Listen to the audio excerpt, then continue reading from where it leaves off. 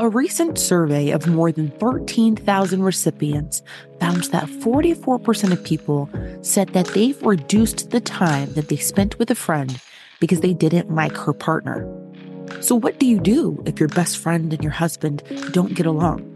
In this episode, it'll be a little more casual as I have a conversation with Ore Agbaje-Williams, who is a British-Nigerian author of the book, The Three of Us, which is a fiction story that takes place over the course of one day that talks about a woman who has a husband and best friend who don't like each other. And we are reading this month for book club, and the author herself will be there in the space with us during discussion. You can find your invitation to join us in the show notes. And so in today's episode of the Friend Forward podcast, enjoy a little bit of my conversation with Ore, and then stay tuned because at the very end of the episode, I'll give you 3 tips of what you can do if you find yourself stuck in the middle.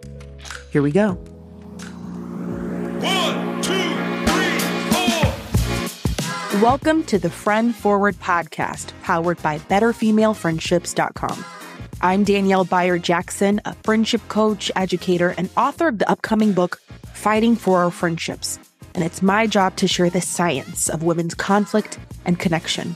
So when it comes to the joys, complexities, and misconceptions surrounding these kinds of relationships, I am here to help you through it.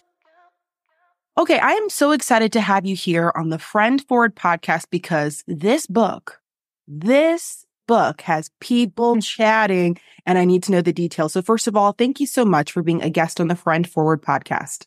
Thank you so much for having me. I'm excited to be here. Yeah, well, this book has people chatting for a lot of different reasons. One is the content. Another is the ending. Another is because it resonates with a lot of us and our own issues with kind of navigating our romantic partner and our friends, and how does that work?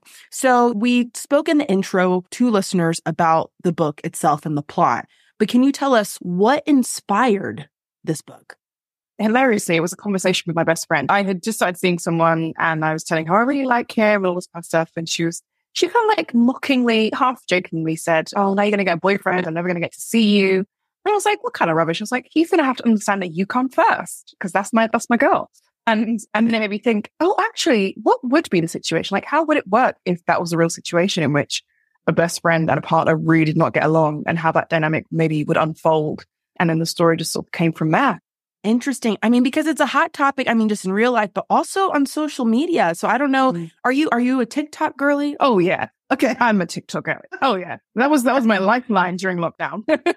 Okay, good. So I'm in good company. Yes, I feel like this topic specifically gets so much engagement, and it's so interesting to read the comments and see, wait, where are people with this? Because you have people who are like, hey, your, spouse, especially when you get married, they come first. That you made this commitment, they come first. Then you have others who are like, I'm sorry, but my friends were here first. And while I definitely love my boo, my girls come first. And so it's kind of interesting to see the discourse around how to prioritize that. And what kind of themes do you see when you study this discourse? What are the points that you kind of hear on both sides?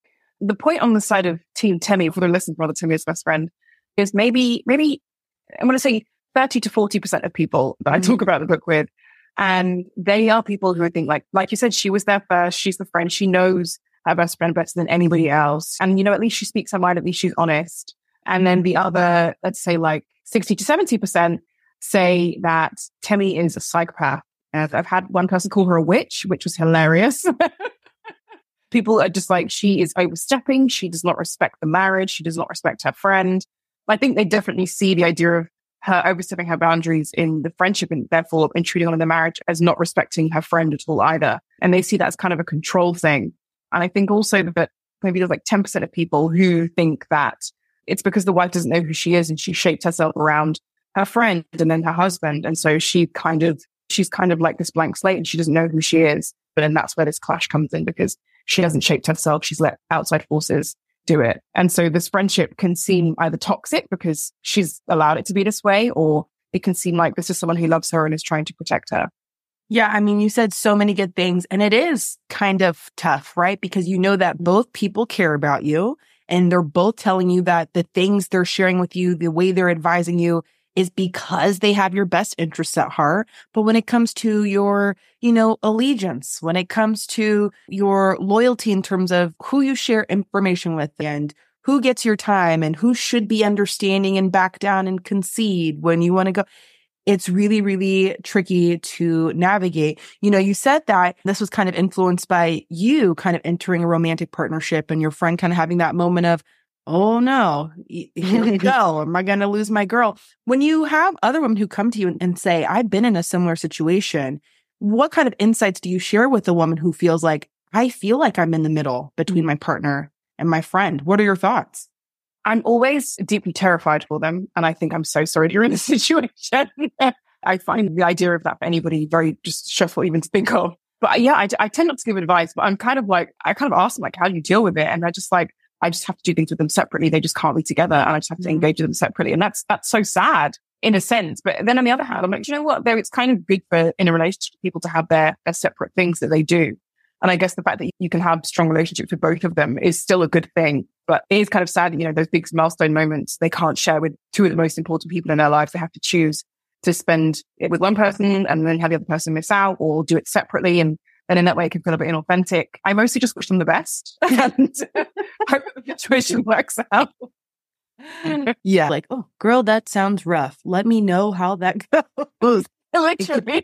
Yeah, it could be really tricky. Now, for you, what were some things that you did or lessons maybe we can take from the book in terms of what not to do if you are trying to mediate that relationship? And again, maybe we can't have them be friends, but at least kind of keep things civil. What are some things that you find women doing that maybe don't necessarily help or are actively unhelpful in trying to kind of mediate that relationship? I think forcing them to be together at the same time in order to try and make the relationship work or that situation work, I think is a terrible idea, as seen in the book. I think also sort of playing them off each other, that is not helpful because they're then questioning your loyalty or they're then questioning your character. And that can just feel like they're dealing with a person entirely alien to them. And what you can end up with is that they ultimately end up against you as opposed to being against each other. Interesting. Yes, always tricky to navigate. And let me ask you, if there's a person who's about to read this book, they're on the fence, what is it that you feel like they should know about the experience or a reason that you think they might benefit from allowing themselves to experience this world? The number one seller, I think, that I always give people is that it's really short. But the more serious, realistic answer, I would say, is that it doesn't give any answers. It leaves it all out on the floor for you to think about. Instead of creating a scenario and then closing up neatly, it kind of gives you a more realistic view of things. Not everything has a conclusion or a neat and tidy ending. I think if you want a book that makes you think and also kind of toys with your allegiances and makes you think about the idea of perspective and how it's used, I think that you would really enjoy it. And it's also, I think, as you have a book club, it's a good book club one. Good to talk about and see if your friend will still be your friends after you talked about it, or if you're like, how dare you be on the side of this person and be no longer friends? Yeah. I was going to say it has all the elements of a perfect book club book because that discussion is pretty much, I feel like you're going to learn things about the people who are in the room. I think that you might rethink your position because you're like, wait a second, you guys don't all clearly see this the way I do. And I think that makes for great discussion. So it's so the perfect book for any women who are gathering to have some good conversation. And I appreciate for that. I'm going to hit you with some rapid fire questions. Is that okay? Yeah, that's great. Okay. So the first question is, what is your favorite thing to do with friends? Like if you're leaving the house, what is your favorite thing to do with friends? It's one of two things. It's probably go to the cinema, but then again, I do that by myself sometimes anyway. But most of the time it's going out to eat, especially if it's a place where someone has a deal or a discount code or something. Perfect. Even better. Or like when they're like, oh, we just had this extra hot bread that we want to give you. When they give you warm bread in a restaurant, I'm coming back. Easily, always coming back. Oh, you're easy. Warm bread, customer for life. Yes. Yes, love it. Okay. When you're meeting a new woman, what is something that she can say or do that has you thinking, oh, we could be friends? It's going to sound really bad and quite toxic, but if she makes like a shady comment about something that's really funny, then I'm like, oh yeah, I found my person. Because people who are like quietly savage, I think are the best people in the world. If she'll say something like that, I'd be like, oh yeah, It's gonna be. Yes. Okay. Love that. I totally feel that. Yes. Okay. What is your favorite book, movie, or show that portrays women's friendships?